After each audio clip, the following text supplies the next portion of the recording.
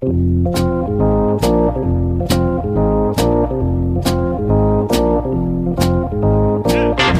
us a little bit about what you saw and being able to relay that message to Cora when you watched Kimbrel pitch and kind of help out so he wasn't tipping his pitches.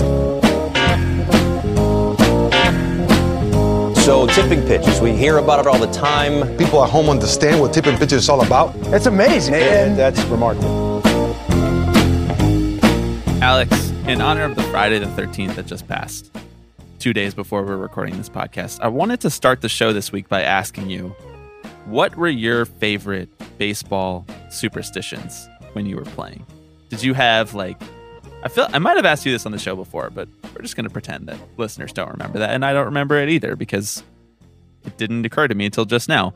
But what were your favorite superstitions? Did you have anything that you absolutely believed would ruin your chances of performing well on a given day? Well, the good thing for me is that the ceiling was never that high to begin with. So less to lose. There was a lot less to lose, yeah. But this is an interesting question because I think that we've talked about this with actual former Major League Baseball players before. Oh, that's what's triggering it in my mind then. Yes, yeah. But I don't think you and I have really gone deep on it. Alex just dropping that in casually and not following up on what he means. He's acting like we're dialoguing with Major League players offline. No, this came on an appearance on the podcast The Grind with the homies over from More Than Baseball. Yes, exactly. This was not just in a G chat with fucking Jacob deGrom.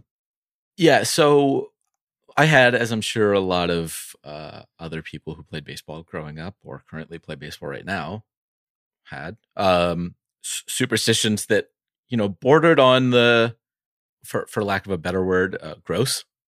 Most of it having to do with items of clothing, right? That you may wear for an extended period of time following a win or following a loss, right? If we lost, I'm gonna wash my socks, and if we don't, then we're just powering on through.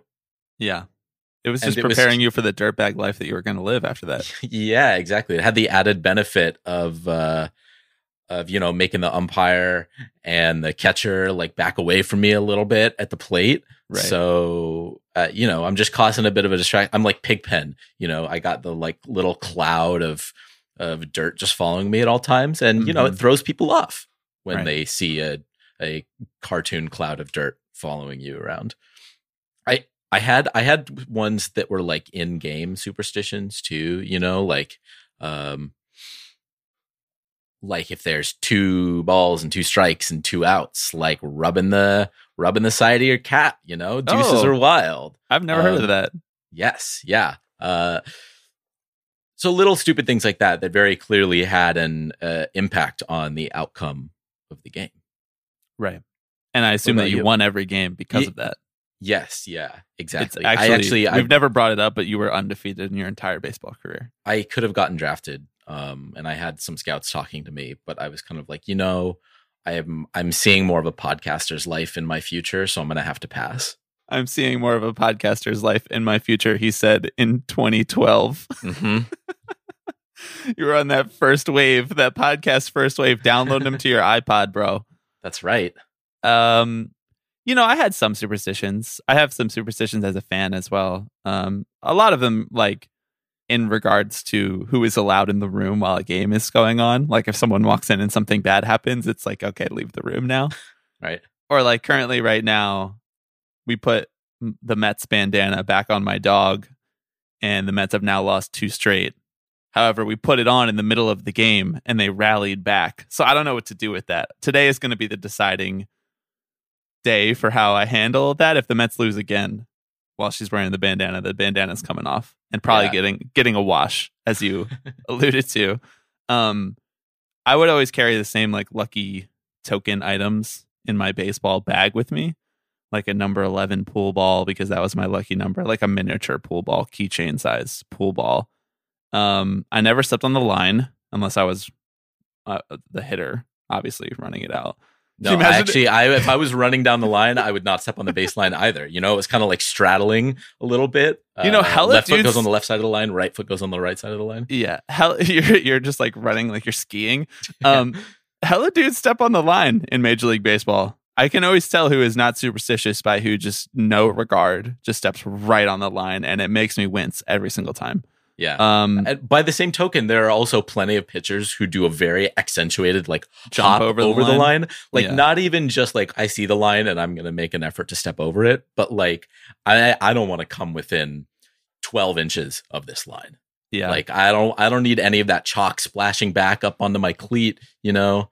I'm not taking any chances here. I think that our reliance on superstition is part of the reason that like we never would have been Major League Baseball players, aside from the fact that we don't have the physical tools for it. But like sometimes when I hear, and when we talked about this on the grind, I'm pretty sure that I remember Chase being like, I didn't have superstitions like that because I was just good. You know, I didn't need them more or less. And not so many words, but still, like if you need to rely on superstitions that much, it's probably because you're not that good. Damn, I don't think I had any. I don't think I had any other ones though. I have lucky items of clothing that I wear. You know, like stuff. I did a similar thing throughout the 2015 Mets World Series run, where I did not wash one shirt that I would wear under whatever jersey I was wearing that day. How'd that work? How'd that work out for you? Come on, man. Come on. It was a miracle still own the run. Shirt? I was wearing it when they blew it, so you know I do still own the shirt. Yeah, it was a free giveaway shirt. 1-800-Flowers.com ad on the back. Oh my gosh, love that one. Still got that. Yeah. Okay. Well, we have plenty to get to that isn't just bantering about superstitions. We're going to talk about our good friend Buster Olney writing about our better friend Shohei Ohtani. We're going to recap the Field of Dreams game. Alex is going to give plenty of hot takes about that, hot takes only. And we'll do voicemails in 3 Up, 3 Down. But before we do all of that, I am Bobby Wagner. I'm Alex Baisley. And you are listening to the very superstitious Tipping Pitches.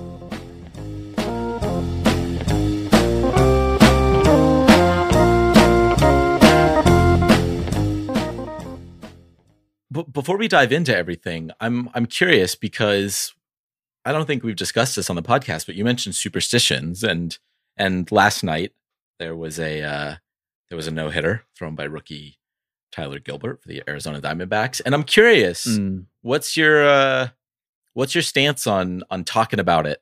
Absolutely not. Absolutely not. You were at the Mets game, so you didn't know this, but during Taijuan Walker's no-hitter through 6 and change, I think he gave it up in the 7th, right? Yeah.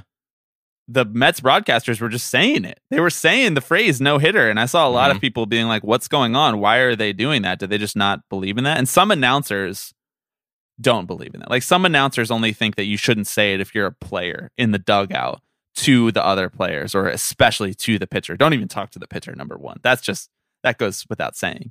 But I saw some people on Twitter being like, are the Mets broadcasters completely unaware of the fact that you could jinx this no-hitter by talking about it? And I think if you say it like multiple times and it doesn't happen right after you say it, you don't lose the no-hitter right after you say it, then broadcasters are like, clearly I have no power here. But I will not talk about the no-hitter. I will say stuff like, there's a 0 in the hit column. or no one's reached base yet. That's interesting. Other than a walk. Yeah. There was 1 walk and nothing else has gotten a player on base yet. Yeah, I'll do stuff like that. I'll talk right. The baseball gods are sitting up there being like, fuck. He figured out the loophole. He described a no-hitter without actually saying the words no-hitter. I guess we have to let the pitcher keep going. Yeah, right. And then they give up a hit and it's just like, okay. Mm-hmm. No, I don't talk about no-hitters. I don't talk about no-hitters. Unless I actually want to jinx the person. Right. In which case you say, wow. It seems that Zach Wheeler is throwing a no-hitter right now. I think that for the longest time, I was in that camp, and I kind of still am in that camp. I don't really know what to do. The real wrinkle that has thrown kind of my feelings toward it in doubt are the fact that Vin Scully shamelessly would just talk about them, right? Say, and so Clayton Kershaw is throwing a no-hitter through 7 innings right now. And I'm like, all right, if it's good enough for Vin Scully, Vince Scully is not worried about it. That's why I think maybe I don't need to be worried about it either. The Mets broadcasters are the same way. They're like, the broadcaster jinx does not exist. Yeah. The one place that the broadcaster jinx absolutely does exist, though, is basketball with free throw shooters. When the play-by-play guy in basketball is like, he's made 23 of his last 24, and then the guy misses 2 straight at the line. That always happens. I don't want to see any statistic that tells me that that's not true, because that is a definite. Anecdotally speaking, that happens 100% of the time. But usually it just ends up with me gesturing wildly towards whoever's in the room with me. Like when the box score pops up on the screen, I'm just like pointing really aggressively, and they're like, what the fuck are you pointing at? And I'm just look. Or I'll like get the notification on my phone and I'll show everyone in the room like individually. Right. The no-hit notifications are out of control. Like pushing everybody who has the MLB TV app or the MLB at Bat app, push notifications to everybody after every no-hitter that makes it to the 6th inning is very aggressive. Yeah. Even if it's a combined no-hitter, Yeah. Look at those. Oh, the Phillies have multiple pitchers for their team have not allowed a hit yet. I'm like, it just sounds like they're really good relievers. Should we talk about the ESPN stats and info Tyler Gilbert tweet really quickly? Please. Yes. Tyler Gilbert, who, if you're listening to this and you don't know, threw a no-hitter in his first career start for the Arizona Diamondbacks. He had made his major league debut earlier as a reliever, but this was his first career start. He is the 4th pitcher in MLB history to throw a no-hitter in his first career start, according to ESPN stats and info. He joins Ted Breitenstein in 1891, Bumpus Jones in 1892. Good old Bump. You remember Bumpus, right? Yeah. Oh, our podcast is Bumpus. That's kind of how I describe it to people. It feels Bumpus like an adjective? Could be, right? Isn't anything an adjective? And Bobo Holloman in 1953. Holloman. Bumpus and Bobo. Bobo and rename Bumpus. The pod? Mm-hmm. Bumpus and Bobo? Which one of us is Bumpus? Of a comedy routine from the 1930s. Yeah. Which one of us is Bumpus and which one of us is Bobo?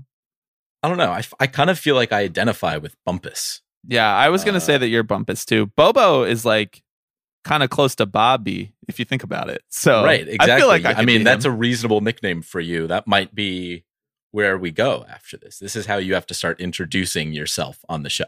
Well, some people like coaches or whatever would call me like Bobo, So it's like one consonant away. Yeah, exactly. That's just a pronunciation error away from you being Boba. Okay, so you're Bumpus and I'm Bobo. We've established that. Now can we do the podcast? Yeah, should we talk about real baseball? Yes, Alex. The Field of Dreams game happened on Thursday night.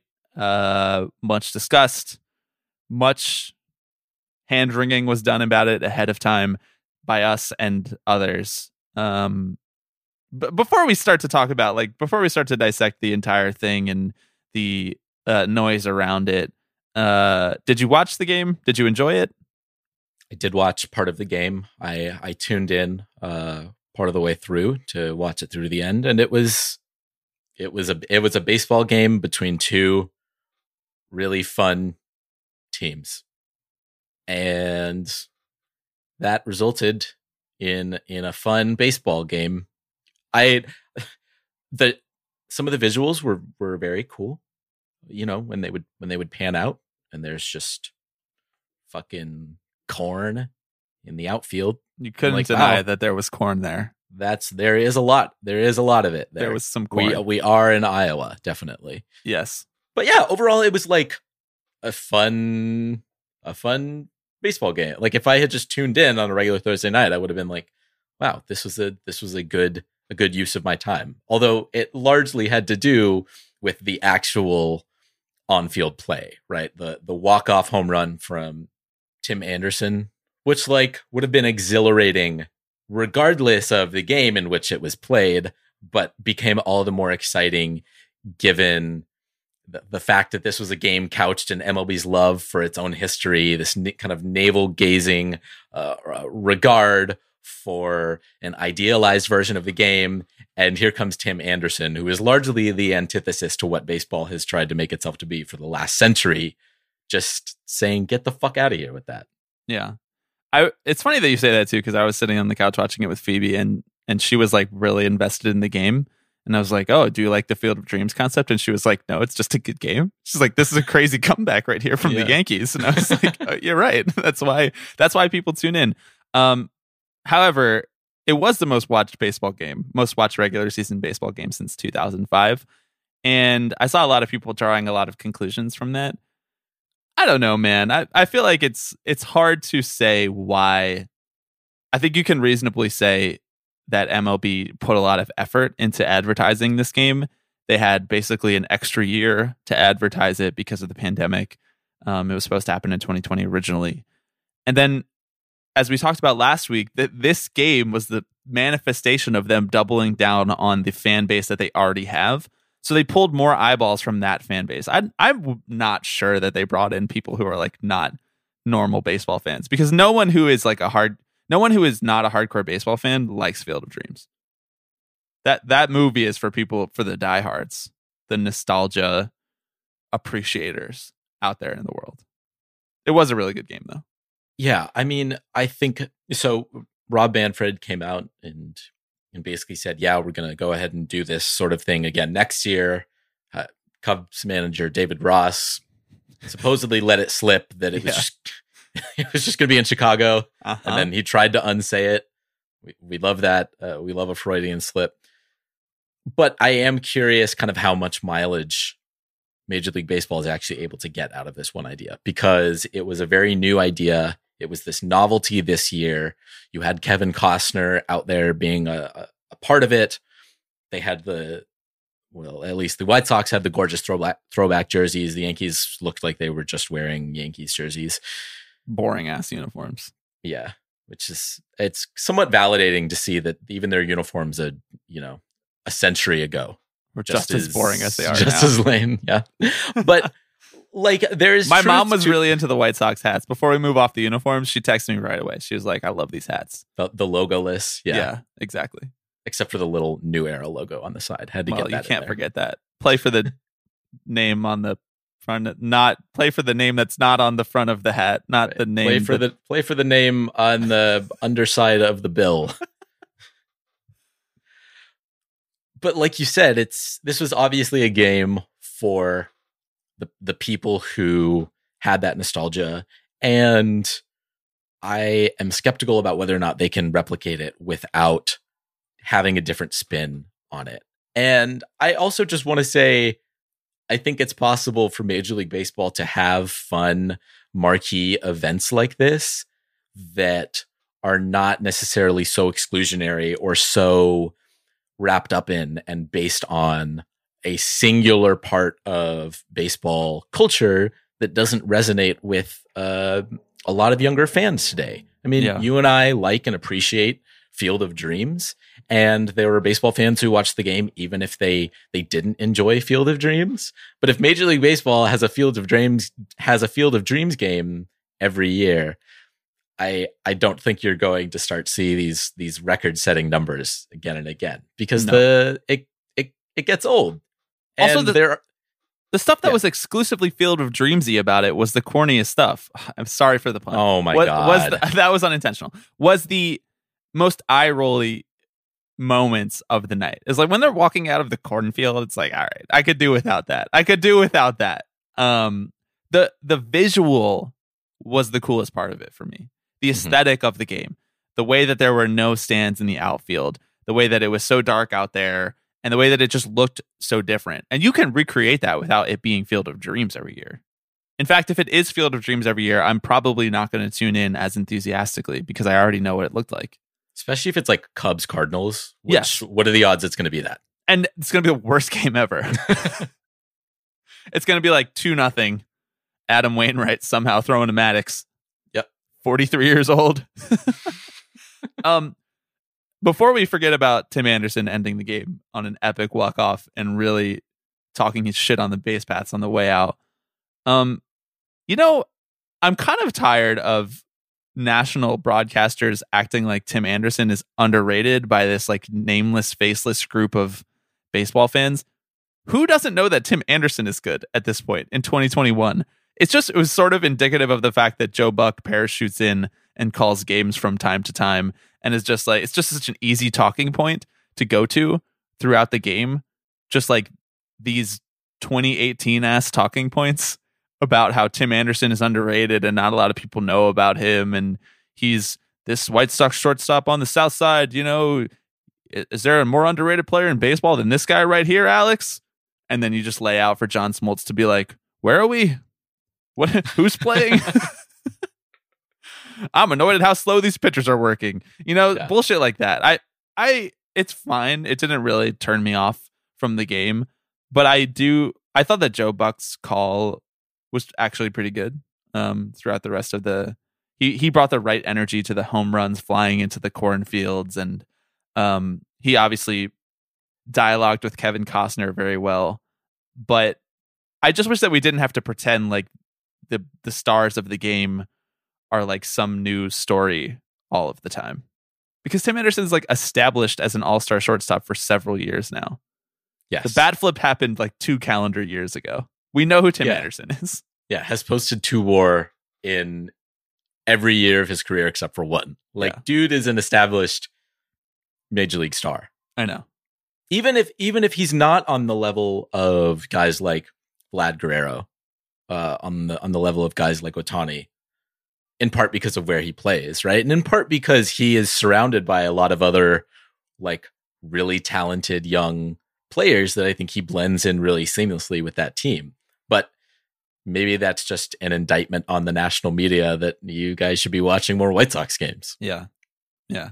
And I don't even, it's hard because I get it. Like, you have to talk to the most generalist fan when you're doing an event like this. But at the same time, you could say to the generalist fan, you might not have known since 2019, or you might not have realized that Tim Anderson has been one of the most exciting and one of the best shortstops in baseball for the last few years. But here's why he is. Rather than being like, this guy's so underrated. I'm like, nobody is underrating him anymore. Nobody is underrating him. People might be underrating Lance Lynn, and you can talk about that. But TA, like, we know about TA at this point. We've been knowing about him. Joe, come listen to Tipping Pitches. Come on, Joe. I would have Joe Buck on this pod. I would too. That'd be a great conversation. Somehow I don't think he would come on. Do you have anything else to say about the Field of Dreams game? Any suggestions for next year?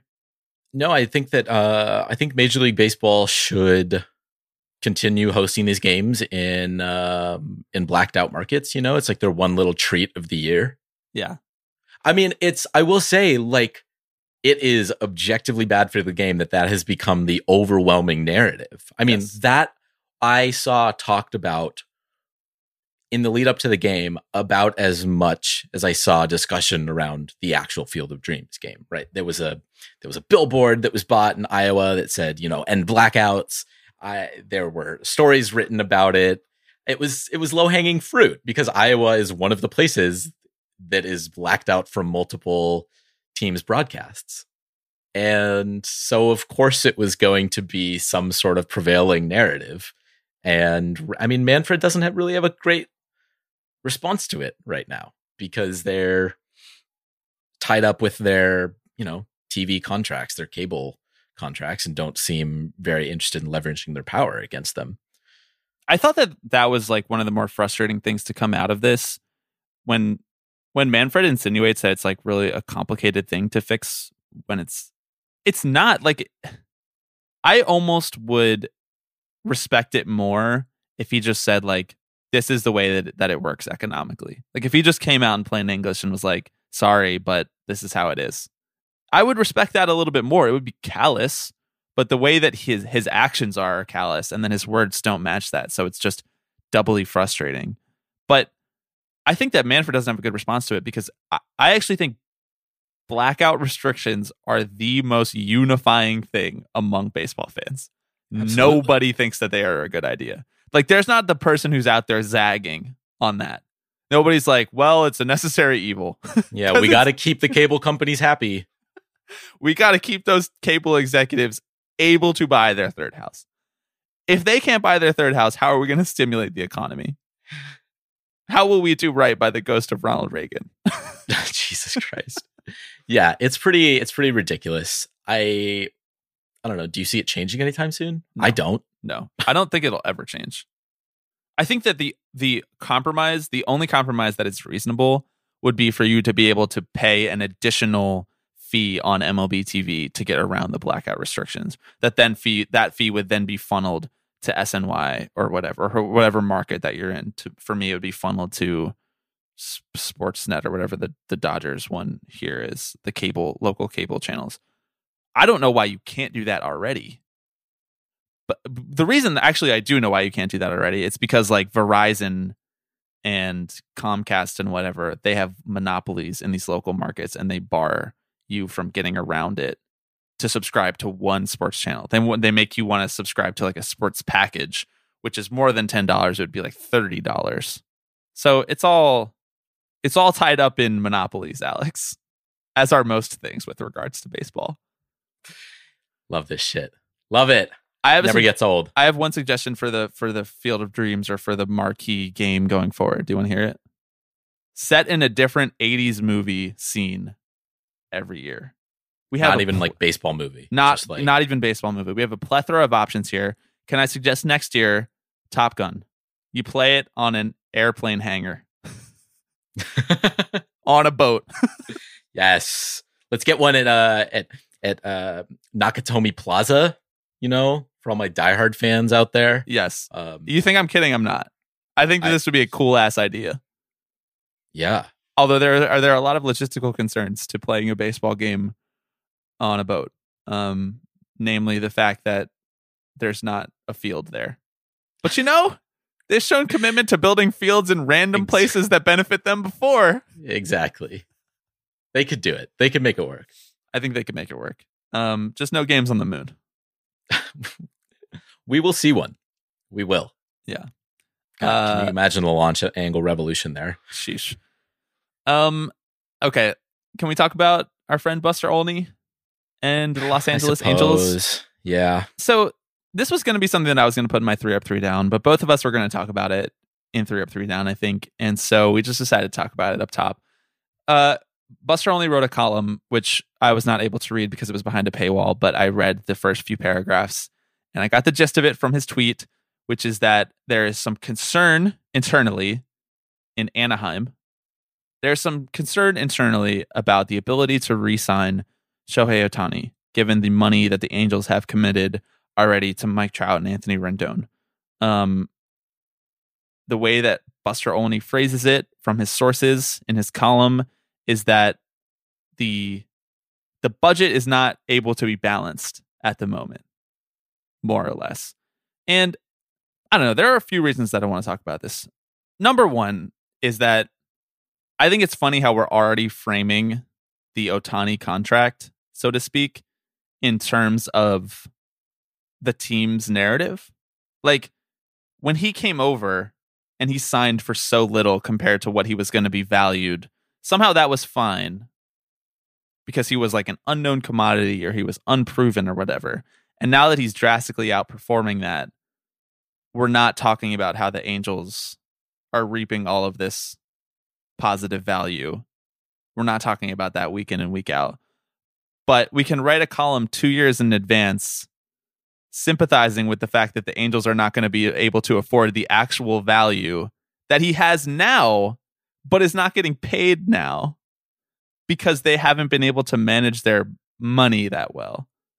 That's number one. And number two is, I also find it frustrating how we just take at face value what teams say that their budgets are, because it's not like their books are public. And it's not like we know how much revenue they're making. It's not like we even know which players are going to be under contract with the team in 2 years from now. We're just accepting the fact that they're saying they might have a problem with this. They're laying the groundwork. They're setting the terms for this conversation 24 months in advance to try to either soften the fall when they don't re-sign him, or I guess lower his value, or like talk him into accepting a hometown deal because he likes playing there or he chose to go there when he first came over here. I don't know what the purpose of it is, but number one, that we're not talking about the gap in Ohtani's value in the present. And number two, that we're just accepting the terms with which the team's set. Yeah, the headline of this article was, "Can the Angels keep Shohei Ohtani? A payroll crisis looms in Los Angeles." Does it? Yeah. I'm really curious, Buster. Does it? Did they show you the books? Did Artie Moreno open up his bank account to you and say, "No, I really actually am running low on money"? Because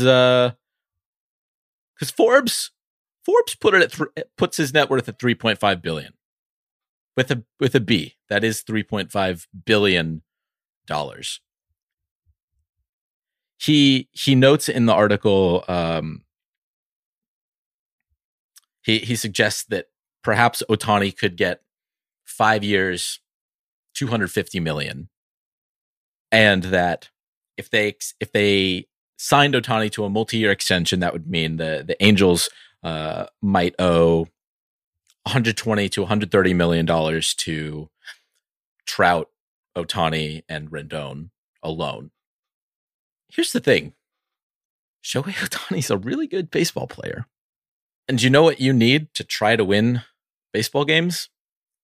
Really good baseball players. The Angels have spent the better part of the last decade squandering Mike Trout's prime.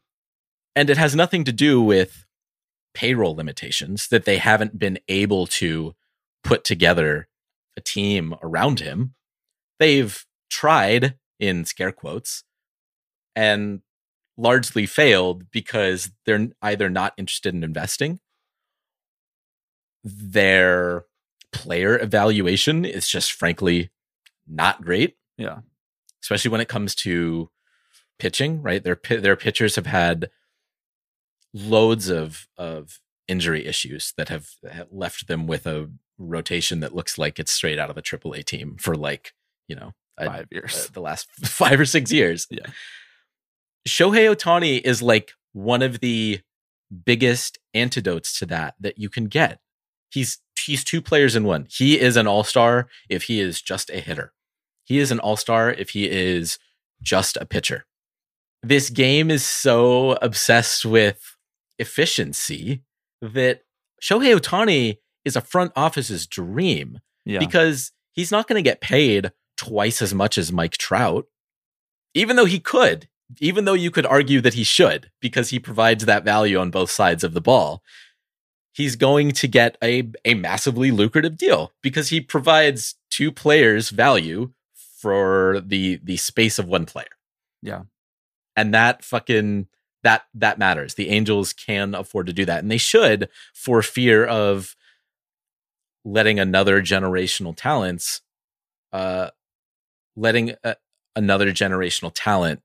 go to waste under their watch. Well, I think one of the things that's most frustrating about this is that it's not just that he's going to recoup that value on the field. It's that he's going to create even more value off the field. He's already the most popular baseball player internationally. And as we want the game to grow, as we continue to strengthen the relationship, toxic as it may be between the United States and other baseball playing countries, toxic as it may be in certain instances and beautiful as it may be in others, as we continue to strengthen that relationship, Ohtani's value to the club, so to speak, in terms of sponsorship, in terms of global reach, in terms of superstardom, in terms of intangible aspects, is just massive. Also, this dude, if you really wanted to spend, and if you really wanted to try to build a sustainable team around Ohtani and Trout, what better free agency pitch for guys than to come play with these 2 guys, the best player in baseball right now and the most fascinating player since Babe Ruth. Like, that's a pretty amazing pitch when you sit down. Oh, by the way, you also get to live in Southern California, which every athlete wants to do. The problem with the Angels, as we've talked about, as June Lee's piece highlighted, is that they don't want to actually build sustainably under the hood. Like, they want to have a nice sports car with an engine that's falling apart. Like the Trout extension, the Rendon signing, going after Garrett Cole, signing Ohtani, all of that stuff is beautiful at the major league level. But if you're not building sustainably in your minor league systems, if you're not treating your minor leaguers humanely, and you're not developing internal talent, which the Angels are not, they haven't had a ton of homegrown success stories other than Mike Trout. Like, you can't count Ohtani in that because he was a superstar abroad. They didn't develop him through their minor league system. And there's no guaranteeing that he would have became a great baseball player if he had to go through what the Angels minor leaguers have to go through now. There's no guaranteeing that he would have even stuck it out with baseball with the way that they treat their minor leaguers. So I think that's one of the big problems. Another big problem is just like, there are two narratives that are running parallel that should be mutually exclusive, and we don't pretend that they are. Number one is that owners are these benevolent people who come in and purchase these teams so that we can watch baseball and have fun. Like, they're a necessary evil. We don't think that billionaires necessarily like us, but they're necessary because we need someone who has this much money to be able to operate a baseball team. That is like accepted wisdom. Not here on this show, but that is like accepted wisdom in the baseball media or in the baseball fandom landscape. But then at the same time, the fact of the matter is that owners do not run their teams based on their own personal wealth. It has no correlation. Nothing. Zero. The richest owners in baseball spend the least. Frequently. Like John Fisher, one of the richest owners in baseball, runs the A's like a poverty franchise. Paul Dolan, one of the richest owners in all of baseball, runs Cleveland like a poverty franchise. And when Steve Cohen bought the Mets, people were like, okay, this is unprecedented wealth. He's gonna spend out of like a drunken sailor. Like, he's gonna go crazy, and all of a sudden we're gonna run a $275 million payroll. It just doesn't happen.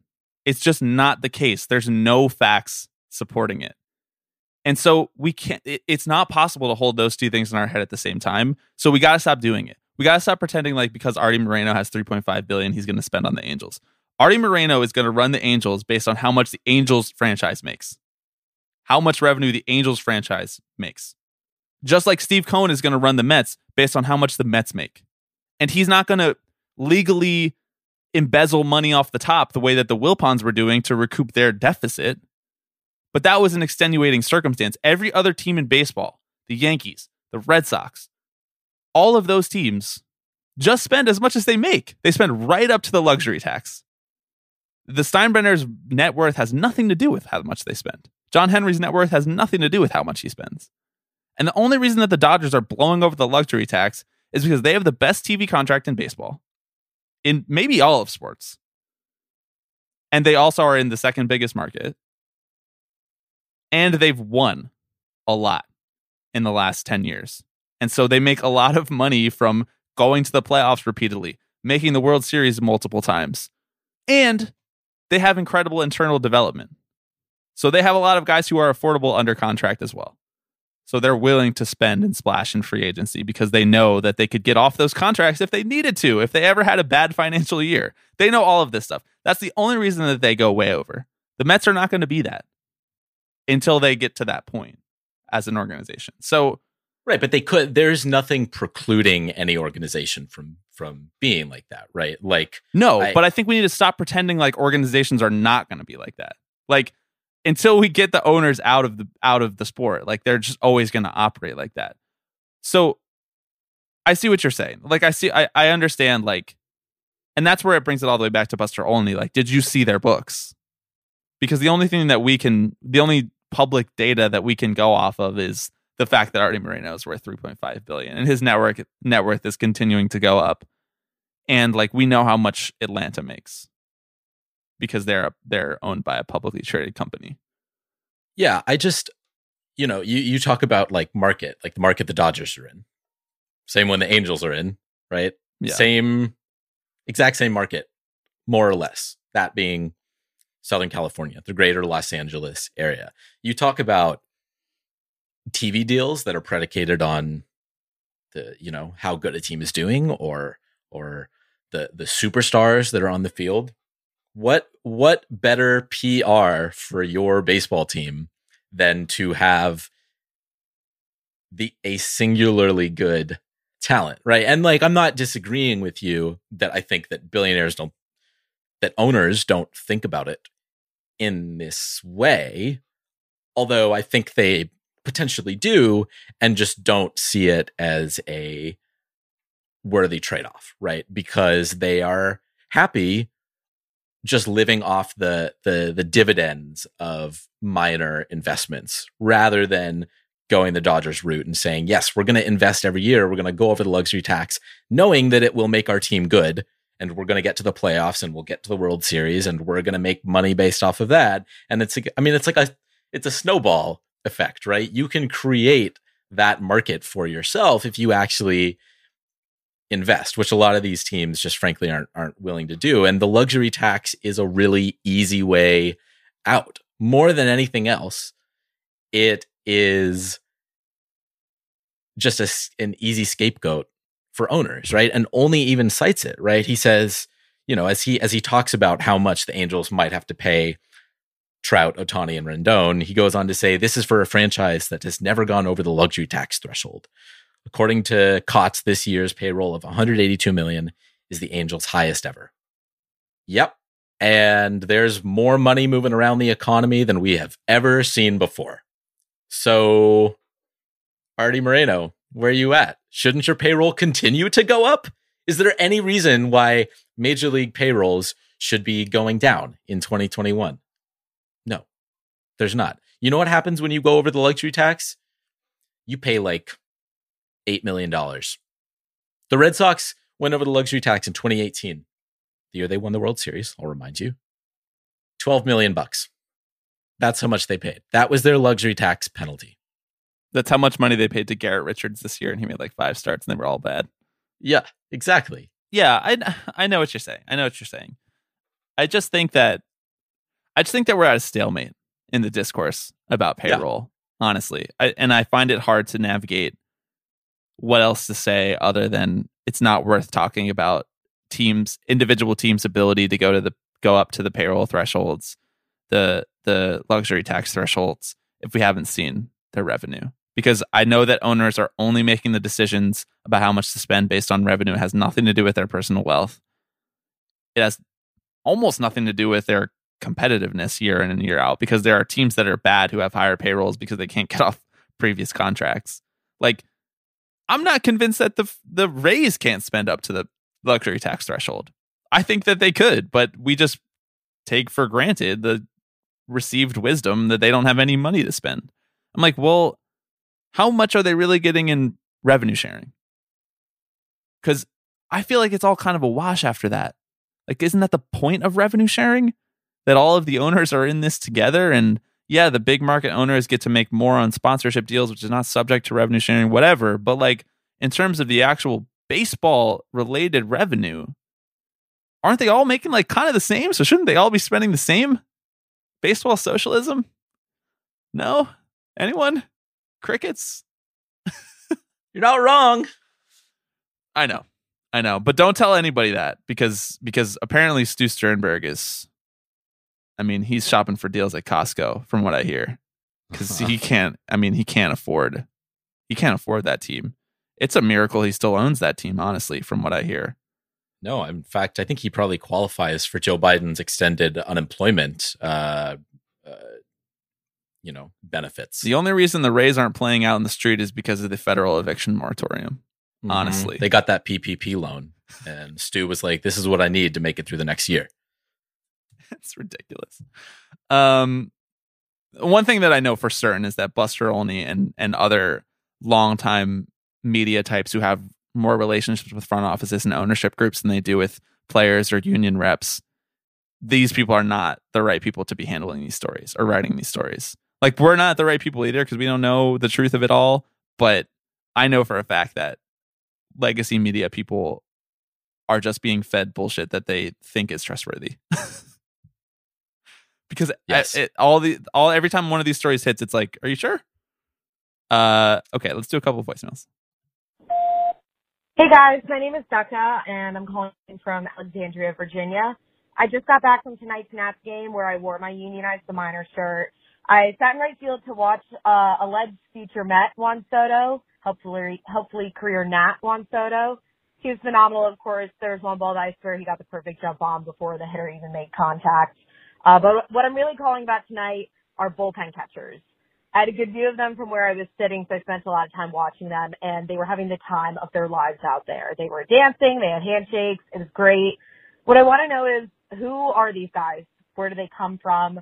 I assume there's some kind of tryout process, but are they typically ex-college catchers or minor leaguers that just didn't quite make it to the major leagues? You know, how many years do they do this, since catching takes quite a toll on your legs and your knees? Do they have a side hustle in the off season, or is this their side hustle? I don't know. I just feel like we don't have a lot of information on them, or at least I don't, and I'd like to know more. Thanks, guys. Love the pod. It gets me through my miserable runs in the morning. So have a good night, and looking forward to listening. This is a great question, Becca. So I want to thank you first for calling in about it, because it focuses on people we don't usually talk about, and yet who are really important parts of baseball teams, because they are the ones who deal with every single pitcher before they're getting ready to pitch. And that's a really crucial job, because pitchers, fucking weirdos, man. They're kind of crazy. And a big part of the bullpen catcher's job is to not only obviously catch their pitches and make sure they're looking okay, but to talk with them about what's working, what's not working, to actually, I feel like bullpen catchers are like the therapists of baseball teams, you know, there to kind of just like keep the pitchers at ease and make sure they're feeling okay before they go in and have their big moment. Diving into the history a little bit, this is from Baseball Reference, who notes that specialized bullpen catchers started appearing in like the 1980s, which is when teams stopped carrying 3 catchers. Can you imagine baseball teams carrying 3 catchers today? No, because then they would just have no one to bring in relief. Right. That spot went to a pitcher, a reliever on the roster. Most baseball teams have trouble getting one catcher who is a good hitter. But maybe we should DH the catcher. I don't know. I thought that every time we didn't have a good hitter, we should just replace him with a DH. That's what I heard. No, well, catchers hit 100 points better than pitchers. Well, you just said that they weren't good, though. So, well, to be fair, for entertainment, most hitters this year. But yeah, I mean, from my understanding, Becca, your instincts are right, that they are minor leaguers who were not good enough to make it in the majors. College players, sometimes what these guys will do is join the coaching staff and transition into a bullpen role. Sometimes they'll, you know, the team might reach out to the catcher and say, hey, look, we love you. We don't think you're going to make it on the major league roster, but we'd love to have you around because we think you're a good presence.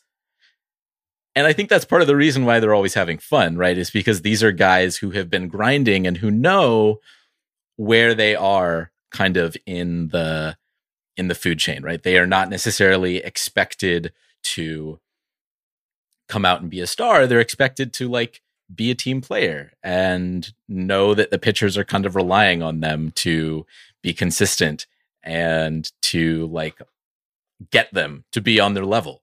I don't know. What's your take on bullpen catchers, Bobby?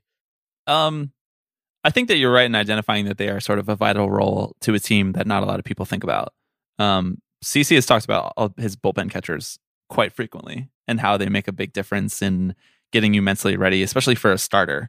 According to this article from WCPO.com, which is a Cincinnati TV station's website, they are considered members of the coaching staff, and they are frequently the lowest paid coaches on the team. They make $90,000 according to Fangraphs estimates, but you know, it's a definite physical toll. And on the scale of what other coaches make, you know, you're out there grinding, and you don't know how long you're going to be able to be the bullpen catcher, because if you're receiving like multiple bullpen sessions in a day, you're basically catching a full game every day.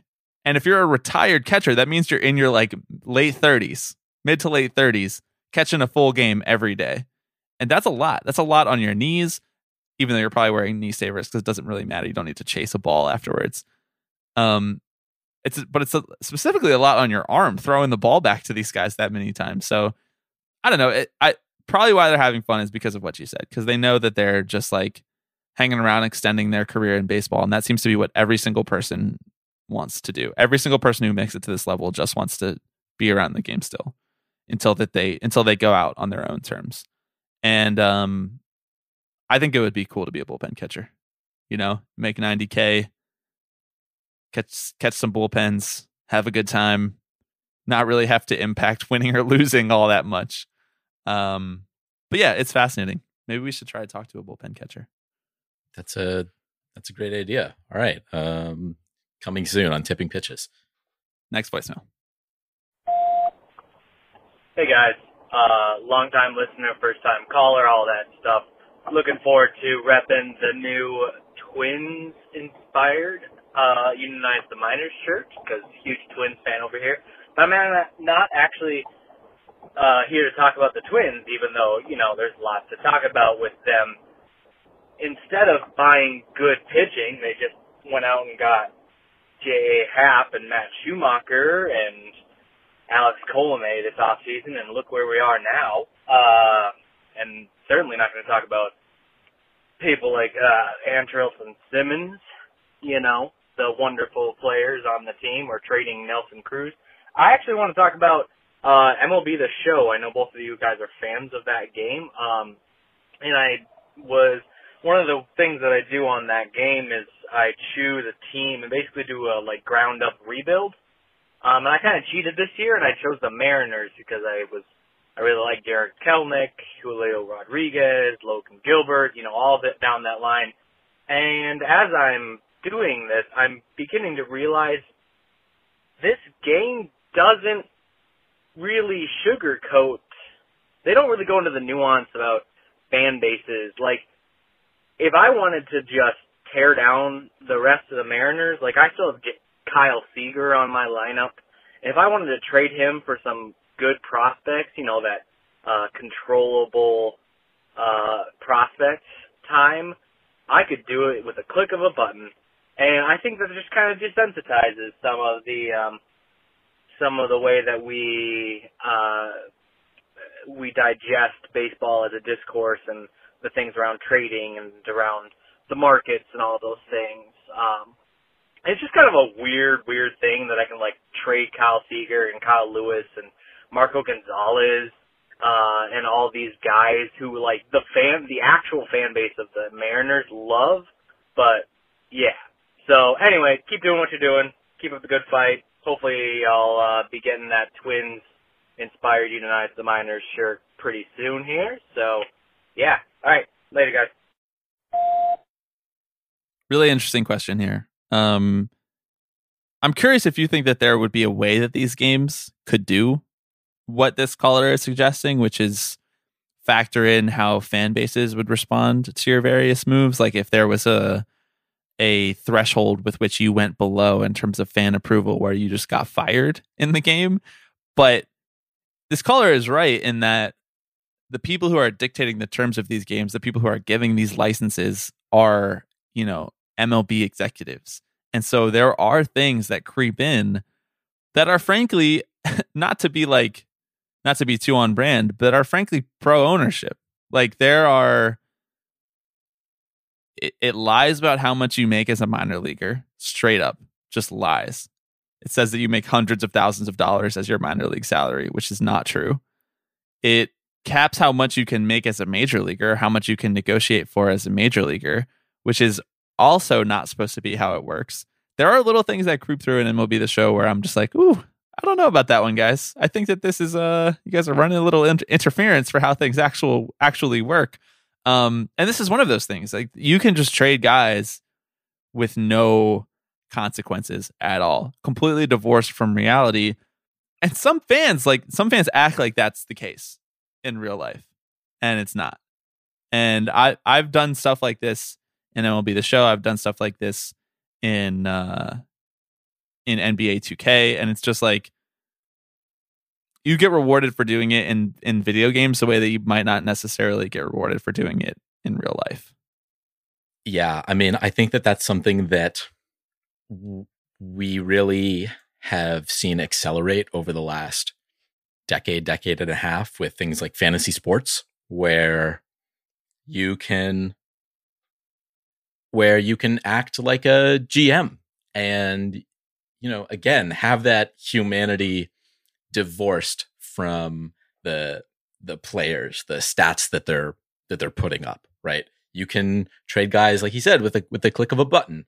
And I mean, I think of like Out of the Park Baseball, right? This baseball simulator actually does have the fan element in there a little bit, where if you trade a superstar, fan interest in your team might just plummet, right? If I'm the Angels and I trade Mike Trout, my fans are going to be pissed at me.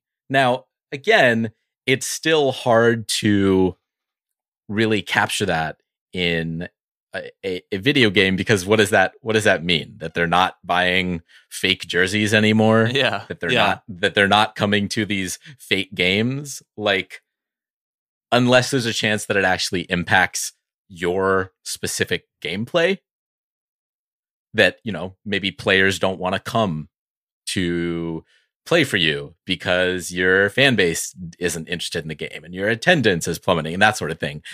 But outside of that, I think that's just kind of something we have to learn to reckon with and live with when it comes to games like these. Because more than anything else, fans love to pretend that they are general managers, that they are calling the shots. And there's not a really easy way to incorporate like morals into that. Yeah, you're the pro labor GM in Out of the Park Baseball, Alex. Right, exactly. Yeah. Running a $500 million payroll. The union loves you. Honestly, though, when I'm playing Road to the Show, I'm like, I will get the maximum amount. No matter what. Sure. I will not accept the offer that they give me. I'll get traded. No, I don't care. I'll get traded to the team that will give me that. Mm-hmm. Player empowerment, baby. I'm installing the player empowerment era in MLB The Show. Okay, are you ready for the final voicemail? Yes. Hi, Tipping Pitches. It's Greta from Chicago. I'm a Cubs fan and also a Twins fan. And I guess I'm calling in with two different things. First, as you know, the owners of the Cubs really suck. And I guess we have a bit of a family dispute. Started earlier in the season where my mother, I am a child, by the way, said that because the Ricketts are so bad that she's thinking of not being a Cubs fan anymore. She's not really a hardcore baseball fan, but, she enjoys it. And going to the dark side to be a White Sox fan, because they're more exciting and don't have as blatantly sucky management. I disagree. I am a fan of the players in the team, not the anti-vaxxer, but we just got rid of Eric Sogard, which is very good. But I'm a fan of the game and of the Cubs and not of the Ricketts, and I think that's very valid, obviously.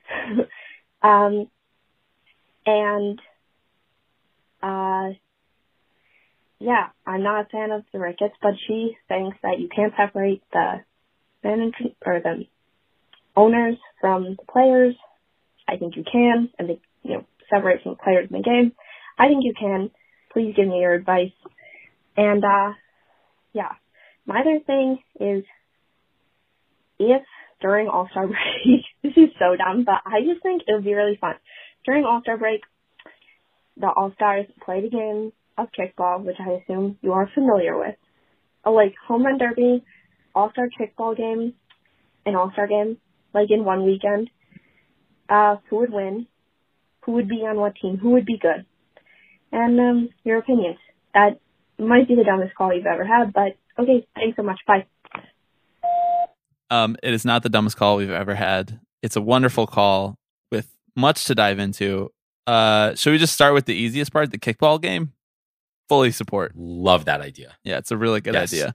Have more baseball players playing things that are not baseball. It's great TV. Yes. Mm-hmm. Especially not I don't want to see baseball players playing basketball. I want to see them playing Foursquare. Yeah. Playing wall ball, playing the schoolyard games. Yeah. Double Dutch. Exactly. I feel like Joey Gallo would be really good at kickball. Why? Just because he has massive thighs? Because he has long legs? He's big. That's pretty much it. Sounds about right. Yeah. Good at kickball. Aaron Judge. Yep. I have a hard time Cespedes. imagining. Cespedes would be incredible. Wow. He would be getting a max contract in the kickball league. Okay, let's dive into a little bit the situation with whether or not you can still be a Cubs fan if you hate the Ricketts. I think that this caller is right in that you can just root for the players. You don't have to root for everything when you're rooting for the team. You can actively divorce yourself. We've talked about this a ton, but you can actively divorce yourself from supporting the ownership group while still supporting the players. Obviously, there are complications there in that you're giving money to the ownership group by supporting the team, but that's going to be true no matter what team you root for. And you shouldn't deprive yourself of that, of the team that you really want to love and the players that you really want to love just because of the owners. But I also think that it's true that you don't have to root for the team just because you used to. I think that this caller's mom is fine to leave the Cubs because of the Ricketts. I think that's more than acceptable. I think that either way, it's okay. You just have to make that decision for yourself, and you have to kind of look internally and see what you feel is right in that situation. And if you think that you can divorce yourself from the Ricketts while still rooting for the Cubs players and the people on the field that you love, then I think that is a completely healthy way to watch baseball. But I also think that trying to compare which ownership groups are worse is a very hard game to do. We've done it from time to time on this show, implicitly or explicitly, but it's not exactly like Jerry Reinsdorf is the best dude on planet Earth over there. So switching to the White Sox is not necessarily making the world a better place. Wow. Roast her mom. It's true though, right? Yes. Yeah. No, you're right. I mean, I think that if I was a Cubs fan right now, I would be in a really sticky situation, because I think it's perfectly acceptable if your ownership is making decisions that bleed over onto the field in ways that negatively impact your experience being a fan. Then yeah, it's impossible to divorce that, right? When the ownership is actively trading away the players you love, they are directly linking the two, right? And saying, as long as I am an owner of this team, I will make decisions that negatively impact your experience. That said, I also understand that fandom is incredibly complicated and rooted in community and rooted in family and oftentimes rooted in what you grew up on. And you asked me, I think last week or the week before, what I'd do if the A's would move. Would I still be a fan? And I don't know the answer yet, but that's one of those spaces where, yes, I want to divorce John Fisher's decisions from the actual A's players. But if he moves my baseball team, then you don't have much of a choice. Yeah, I don't have much of a choice. So I sympathize with this conundrum, because I think it's one that every fan base has to face at one point or another. And as long as you can make peace with your decision, I think that's the most important thing. I agree. Well said. Specifically your point about it bleeding over onto the field. It becomes very hard to divorce it at that point. And this caller's mom is not wrong to look down at the White Sox and say, hey, at least they're letting their team be fun. Yep. Yeah. It can sometimes be that simple. What gives you joy? And don't shit on other people's baseball joy. All right, let's take a quick break, and when we come back, we'll power through 3 Up or Down.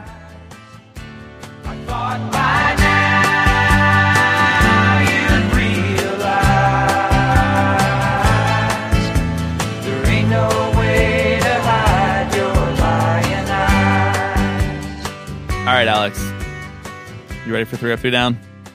I am so ready for this. I'll kick us off this week. I feel like I've been making you start recently. My first down this week is, we talked already about the Field of Dreams. I did save this for my 3 Up, 3 Down so that I wouldn't have to come up with something new. My first down this week is that during the Field of Dreams game, they were running betting segments like in and out of almost every commercial. And just, you got to read the room, guys. The Field of Dreams story is about the 1919 Black Sox scandal, where the players on that team were permanently banned from baseball because they accepted money to throw the World Series from bettors.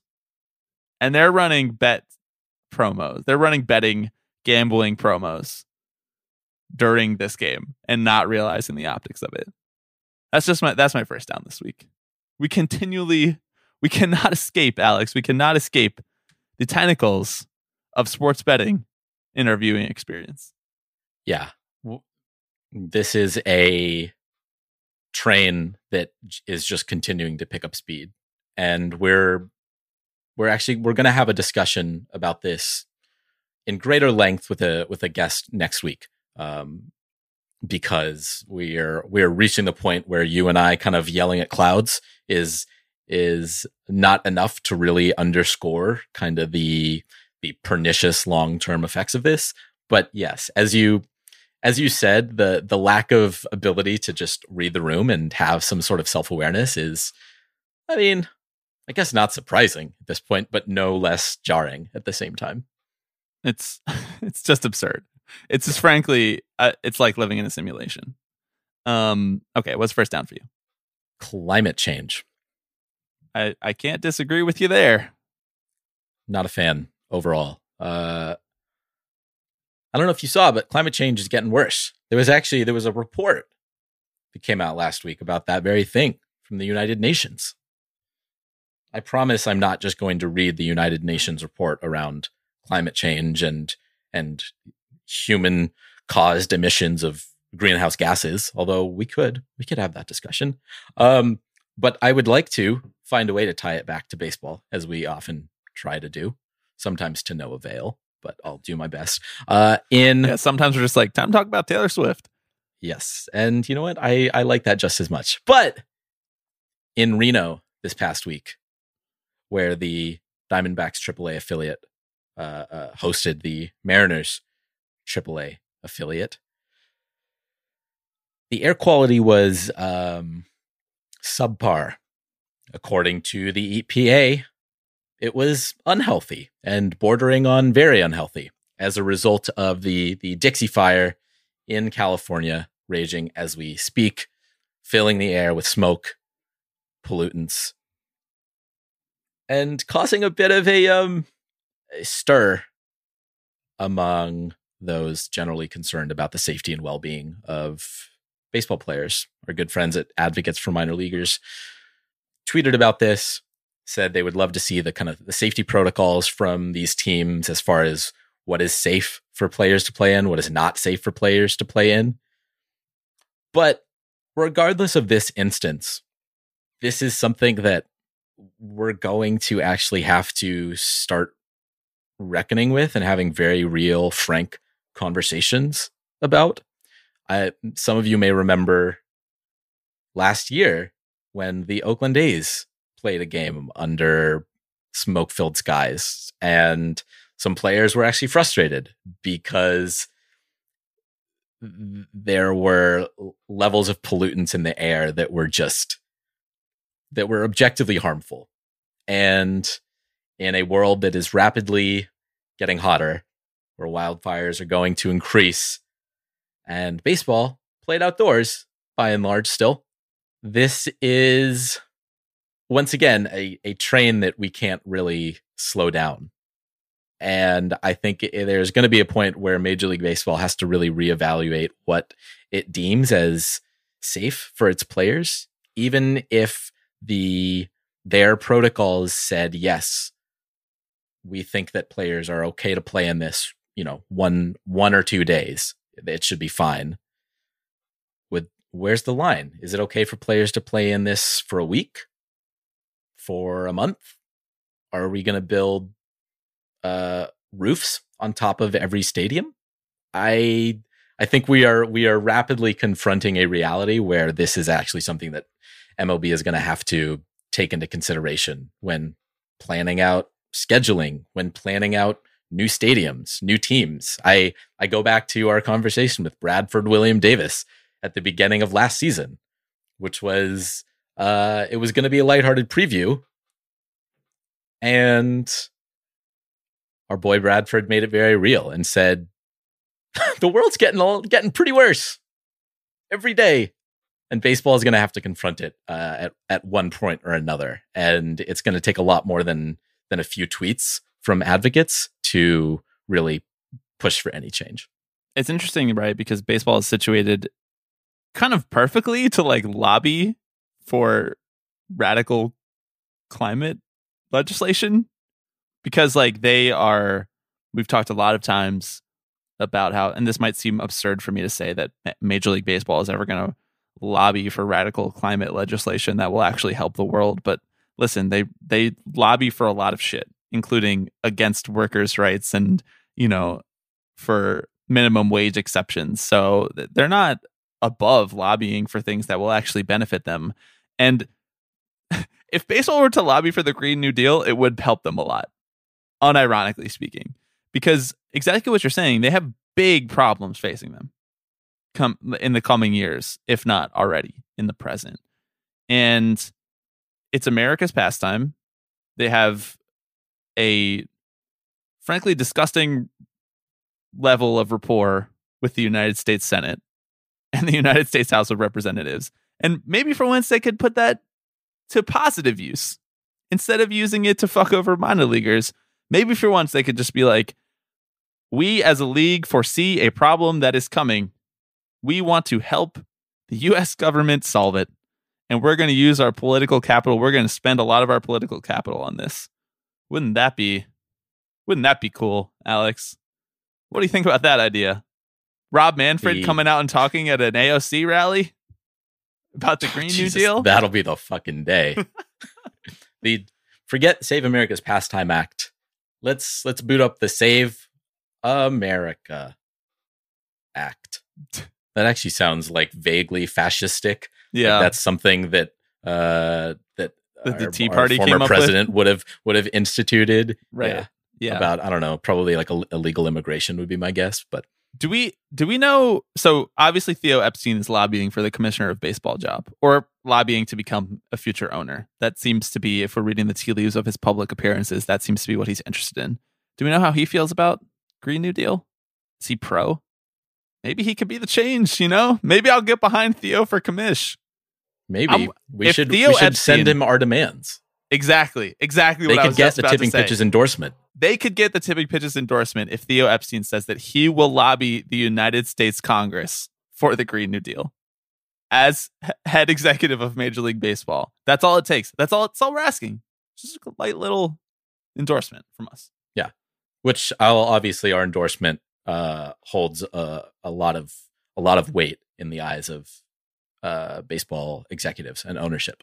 So we could draft up Theo, something. We could talk to our many DSA listeners, and we could draft up something. We could send around a petition. Okay, second down for me this week, Alex. After we just spent 12 minutes talking about climate change, I'm feeling very despondent. So I will quell that feeling by talking about Barstool again. Nice. So nothing has really changed that much about this in the past week, other than I've talked to a couple people, and it seems like everybody thinks that this is not going to happen, and Correct. that it was kind of never going to happen.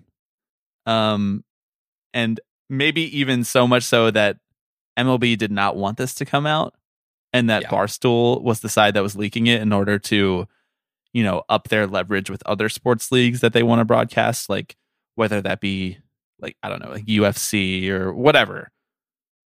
That almost makes me feel worse, because then it just reminds me how incompetent MLB is, and how, like I've already said, read the room a million times. Their inability to read the room, the fact that they would ever even go into preliminary negotiations and have this be an option, that this would come out that this is something that they wanted to do, because that Barstool is going to leak it in order to increase their leverage in other negotiations. Like, that's kind of their business plan. They do that with their individual talent all the time. What Barstool offered individual podcasters when they're in negotiations with those people. So, like, you have to know. You should be online enough to know that if you are talking with Barstool Sports, there's a good chance it's going to end up in the New York Post. And it seems like they weren't. And they look like fools because of it. And we had to go through this whole thing where a lot of women baseball fans had to come on, and a lot of non-white baseball fans had to come on and be like, this alienates me from the product, all for fucking nothing. All for something that MLB didn't even really want to execute on. And it's just a tire fire. It's just a mess. Yeah, you're right. The speculation is that, I mean, it's no secret that MLB is looking to form creative partnerships in order to expand their broadcasting capabilities, connect with a younger audience. And it seems like Barstool reached out and said, hey, we'd be interested. MLB fielded the call. There were brief discussions. Nothing really transpired as a result of that. And as you mentioned, Barstool more than likely went and leaked it to the media as a way to show that they're legit, to actually like increase their heighten their standing potentially as real bidders in the coming media wars. And I guess the most disappointing part of it for me is that MLB stood by idly and let the rumor mill churn. Just don't field the call. Like, if I'm Rob Manfred, Consigliere, don't take the call. But they're going to, right? Because, I mean, why wouldn't they? Why would they spurn a relationship with Barstool Sports? I mean, again, you and I have the reasons for why they should not do that. Yes. But, as a multi-billion-dollar sports enterprise, they are going to, they'll field every call, right? And it serves them well, if only to potentially suggest to other bidders that, hey, you're not the only ones in the room, yes. Right? You can make it's like the whole thing. If a free agent is negotiating and saying, well, there are multiple bidders on the table, that gives you more leverage as the one with something to offer, because you can take that back to Fox, to Turner, to ESPN, whatever it is, and say, hey, look, you guys need to up your offer. So I understand all the workings, but I am disappointed at the end of the day, because it indicates that Major League Baseball just does not really understand their young audience as they likely should. It also just indicates that they'll just, wherever they catch a whiff of money, they'll follow that trail, which is, it's problematic. Right. Like it's, yeah, I mean, we talked about it all last week. Let's just move on to your second down. My second down is catch discourse. Bobby, is it have a catch or play catch? What do you think? Obviously play catch. Obviously. But I will admit, I did say have a catch for a while because of this movie. Interesting. But it is play catch. I feel like that's pretty universally accepted. I mean, I saw quite a lot of debate over it the past week as a result of the movie. Obviously, plenty of sports writers weighed in and fans weighed in. And I think that you're right, that the public opinion largely leans in favor of play catch. But I think also there are people who say, let's have a catch. Let's have a game of catch. I just want everyone to have a good time. If you're playing catch, I want everyone to play a good time. I do. It doesn't really work. I don't care what you call it. Like, maybe this is like out of a crotchety take, should be like, stop whining. Stop arguing about this. But also in the number of debates that plague this sport, big or small, this is the one that I lose absolutely no sleep over. And I think that the debate is largely pointless. As long as people know what you're talking about, I'm unbothered. Okay, you want to hear about the final thing that I'm losing sleep over? And I'm losing a lot of it. Yes, sir. George Springer. I am losing sleep over George Springer being on the Toronto Blue Jays and not on the New York Mets. Alex, that is my third down this week.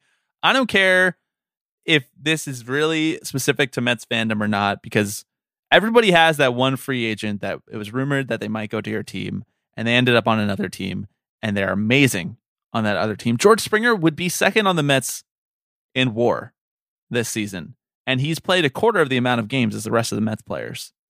He'd be second on the Mets behind only Jacob deGrom, who also has been out for the last 2 months.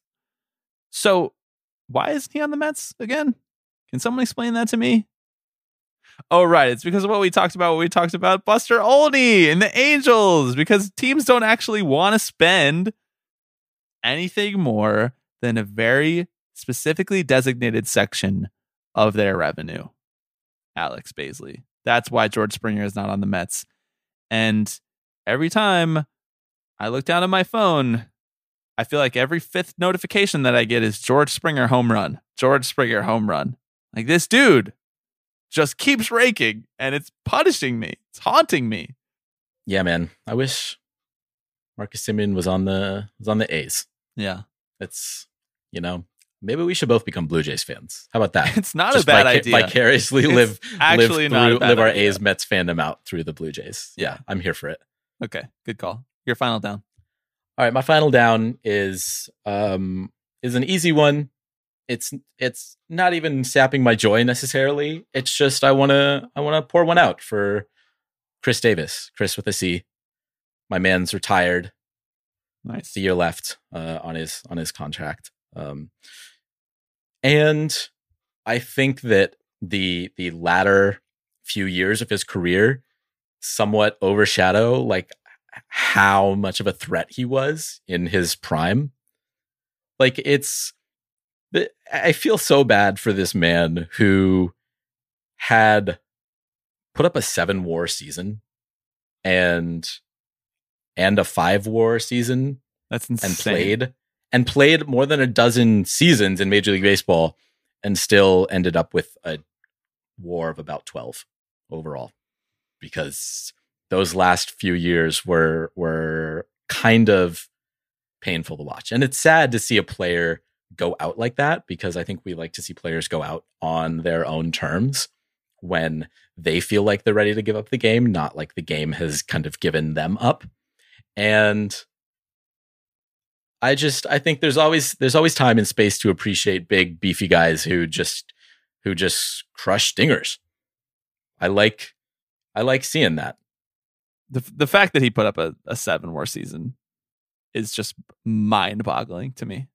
And he is one of the more confounding stories of our baseball life. Okay, let's go to our ups. This first one for me was an internal debate as to whether to include this in an up or a down. I ended up including it in up because it's funny, and it didn't happen to my team. This came courtesy of a tweet from Meek Phil, who is a very prolific participant in Mets Twitter. It's 2 screenshots with the caption, "Ah, damn, I wonder why his agent wanted his client to be paid all that money." The first screenshot is a tweet from the Washington Nationals official team account that says, "Here is some factual information about 2 National League shortstops and a link to vote for one of them to the All-Star game." And the accompanying picture is Trey Turner and Francisco Lindor. Trey Turner obviously was having a much better season than Francisco Lindor at the time of the All-Star voting this year. So it's a tweet saying how fantastic Trey Turner is and how he's having a better season than Lindor, et cetera, et cetera. And then the second screenshot from Meek Phil is from Jake Russell, who is a Nationals reporter for the Washington Post. And it says, Trey Turner's agents argued their client should get an extension comparable to Francisco Lindor, who got 10 years and $341 million from the Mets. The Nats never made Turner another offer. So, on one hand, you have the Nationals team account saying, our guy is better than Francisco Lindor. And on the other hand, you have the Nationals front office refusing to even make an offer to Trey Turner that is even anywhere within the ballpark of Francisco Lindor. It's sad, but it's funny. So I put it in my ups. Yeah, I think they offered him, their best offer was what? Like it was 5 years, $100 million, yeah, it was something like that. And it was when from he like was 2 years ago. Right, exactly. It was, I think, before the 2020 season. The Washington Nationals Twitter account did not get the memo. No. That pick another player to compare him to, please. One that is getting paid less at the moment. It's just funny when teams just like have egg on their face, you know? Mm-hmm. And it's not like the social media manager's fault, obviously, but it's just funny when they don't realize that they are kind of dunking on themselves. Yes, exactly. Okay, what's up for you? First up for me is a discussion about copyright in Hollywood. As always, there is a baseball connection. I promise it's there. But I want to talk about how a lot of major studios are losing rights to their franchises, to main characters like Terminator, for example, because of a law that Congress passed in the 1970s that basically allowed authors, creators of these characters to basically reclaim the copyright after 35 years. This is something that's largely been taken advantage of by musicians to get rights back to their music after a period of time. But it's increasingly being looked at by screenwriters, by people who came up with the character, came up with Predator, came up with John McClane in Die Hard, to basically say, we're going to take these rights back. And Hollywood's in a bit of a pickle over this, because losing the rights to characters like that means losing money and losing the opportunity to create 7 sequels to Die Hard, which Lord knows we need. Let's bring this back to the Phillie Phanatic, which has been in a bit of a copyright war over the last few years, as the creator of the Phanatic has said, I want my rights back. I created this guy for you. You employed me to create him for you. 35 years have passed. I would like to regain the rights to this. Well, they have been in a protracted legal battle in court, and I can't believe that this has been going through the courts for 3 years, all over this stupid mascot. No offense to Phillies fans who love the Phanatic, rightfully, like this is their thing, but still. The resulting ruling is that the original copyright owners, the creators of the Phillie Phanatic, Harrison and Erickson, will likely be able to reclaim the rights to the Phanatic and preclude the team from challenging the validity of the copyright. And I'll link to the Hollywood Reporter story on this in the description if anyone's interested. But my favorite part about this was the exception that was drawn out, which is that if there are some minor changes made to the character, this derivative works exception, then whoever owns the copyright at the current moment is allowed to continue to keep using it, which is what the Phillies did just a couple years ago. Was they made these minor changes to the Phillie Phanatic, which I think we may have discussed on here. Yes, we did. That caused some outrage from fans, and ultimately, I don't really care. But you do not, under any circumstances, have to hand it to Phillies fans. But I just want to read the judge's conclusion as to why the Phillies can keep using this modified version.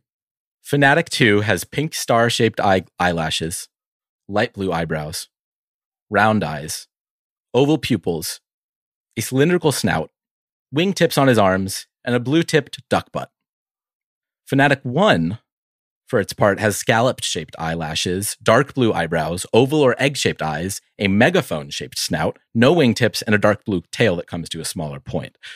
To be sure, the changes to the structural shape of the Fnatic are no great strokes of brilliance. But as the Supreme Court has already noted, a compilation of minimally created elements, no matter how crude, humble, or obvious, can render a work a derivative, which means that the Phillies can continue to use their knockoff Fnatic. All of this is to say, I would like to hear more judges describe the artistic elements that go into mascot design. Yeah.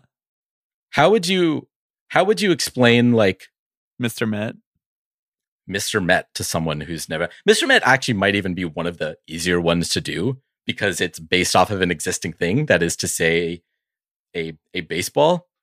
The Fnatic might have been the hardest one, honestly, because how do you explain a furry green person with a long snout? It's just one of those things that's like, it's part of the culture, you know? Mm-hmm. If you know, you know. Exactly. You shouldn't have to explain it. You just have to you just have to feel it. This means the Phillies won't lose their mascot, although they will likely lose the OG Fnatic, which I think I stand with the OG Fnatic, not this knockoff version the Phillies have drawn up. God forbid the Phillies pay to continue to use the original copyrighted version. God forbid. The poor Phillies ownership group has to spend a little money to the original artist. What would happen? They might have to fold the team. They might be playing out on the street with Stu Sternberg's Rays. Probably have to take some of Bryce's contract. And Bryce would do it because he loves the city and he loves the Fnatic. He would do it. I know. Hashtag brotherly love. Hashtag Philly. Hashtag cheesesteak. Whatever the fuck else he adds to all of his posts like a weirdo. All right. What is next up for you? Next up for me is just want to take a quick second to say thank you to everybody who has been ordering shirts. I don't know if anyone who is listening to this podcast this late is someone who recently ordered a shirt, but we had a ton of orders in this past week. I think mostly because you sent a viral tweet about Field of Dreams. But in any case, however people found the shirts, my second up this week is just continues to amaze me how many people buy these shirts in order to help support More Than Baseball. The Unionize the Minor shirts I'm referring to, in order to help support More Than Baseball. And it's just really encouraging at very discouraging moments in the baseball world to see that people are willing to support and rep a shirt like this for something that is sort of like this very granular, very magnified issue within the baseball world, and are willing to wear a shirt that might actually spark a slightly uncomfortable conversation with a fan at a game that you might be at about what it's actually like to be a minor league baseball player. If you wear this game to a minor league, or if you wear this shirt to a minor league game, you might have to explain what the meaning of it is and why players are being treated so poorly and why it's a hard thing to be at a game and support these guys, but also know that they're getting paid unlivable wages. And so, I don't know. I'm just really thankful for that constantly, and I don't want to let it go unsaid on the podcast for too long because we've been seeing so much support for them in the last week or two. Yeah, it's pretty incredible. I think that every Major League Baseball game that I've gone to this year, I've seen at least one. Meanwhile, I haven't seen any. I have not seen one. What's going on there? You got to radicalize the West, man. We sell the Dodgers one. That's the original one, and I go to Dodger Stadium. That's my home ballpark. Brutal stuff. Maybe we should start doing some handouts. Maybe we should like sneak down. You know how they do like the T-shirt cannon? Like how can we finagle like a few T-shirts in there? That's one of the funniest images ever. Them shooting out one of our shirts that says Unionize the Miners, and someone opens it up and they're like, what the fuck is this? Some confused fan. Yes, exactly. I don't know. It was going to say 1-800-Flowers on the back. I'll see. I thought that it was going to say State Farm. No, I'll see one eventually. I hope so. I'll get around to it. What's second up for you? Second up for me is reaping and sowing. Jake Arrieta was conducting an interview this past week over Zoom and the reporter with whom he was conducting the interview was wearing a mask. And he stopped the interview. He interrupted the interview to say, "Excuse me, can you take off your mask?" Again, this was not something that was negatively impacting Jake Arrieta. Was not even in the same room with them. The reporter felt like the environment that they were in, it was necessary for them. Jake Arrieta, noted anti-vaxxer, said, "I will not stand for your personal choice. My personal desires trump your personal choice." Anyway, Jake Arrieta was just released, so we hate to see that. That's unfortunate. I hope he lands on his feet. He might have to shave a few runs off that ERA, but a few, that's a personal choice of his. That's all. That's all I'm going to say. It's a personal choice for him to be a bad pitcher. Right now, it kind of looks like it. Yeah. Ouch. Well said. I mean, there's nothing else to say about this. No. I just don't understand what the problem is with other people wearing masks. I just don't understand the urge to be like, can you take that off? It's like going so far out of your way to violate someone else's comfort level. It's just, I don't get it. I don't get it at all. Agreed.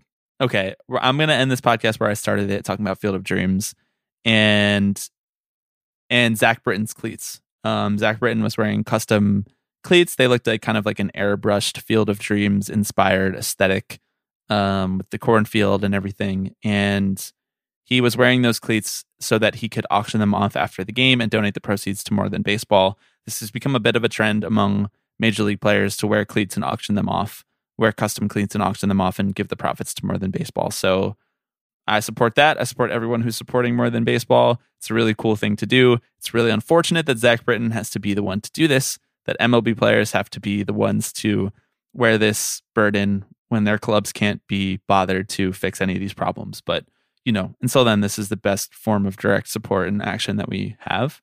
And yeah, I'll also take this opportunity at the end of the show here to shout out all the people who wore our shirts and took photos and tagged us in them.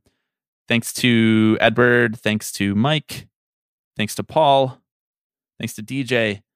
Thanks to Sergeant Pepper. Thanks to Kieran. Thanks to Trevin. And thank you to Jason Burke, who is the host of the Locked On A's podcast, shouting out our A's design. It is very beautiful. It is very cool. All A's fans should have one. Alex, what is your final up this week? We already talked about it. It's Tyler Gilbert throwing a no-hitter in his first career start, because that shit's fun. Lest you think we don't like talking about baseball or watching baseball. We do every once in a while. Yeah. Unfortunately, I wasn't watching it. I was watching the Mets lose 2-1 to the Dodgers in a Dodgers bar. Yes, I was also watching that happen in real time. All that being said, I just love when the larger baseball community can rally around stories like this. As we were talking today, Tristan McKenzie was in the midst of throwing a what looked like a perfect game against the Tigers, and while he ultimately didn't get it, it was awesome to just see baseball fans rooting for him. Yeah. His reaction after he gave up the hit, where he just like very calmly just said, "Damn it." Yep. So good. Relatable. Yeah. That's my third up is real pure baseball moments. Good guys doing good things. I love good guys doing good things. Thank you for listening to another episode of Tipping Pitches. We very much appreciate it. You can call our voicemail at 785-422-5881. There are a bunch of voicemails that we were not able to get to this week that we will continue to respond to in the coming weeks. You can email us at tippingpitchespod@gmail.com if you want to get a shirt of your own. The short link is tiny.cc/nationalize, as in let's nationalize our national pastime. Alex, anything else to leave the people with before we get out of here? For once, no. That's no snark, no joke, no reference back to something we talked about at the beginning. Just thanks for listening, everyone. If you liked it, share it with a friend. Maybe drop us a review on iTunes. Yeah, that stuff helps. It's been a minute since we had really one. does. It does help. Yeah, that's all. Thank you to everyone for tuning in, and we will be back next week. I tried to call to let you know that I'm here for you, and I'm getting my all. Trying so long. Yes, I did. Hello, everybody. I'm Alex Rodriguez. Tipping pitches. Tipping pitches. This is the one that I love the most. Tipping pitches. So we'll see you next week. See ya!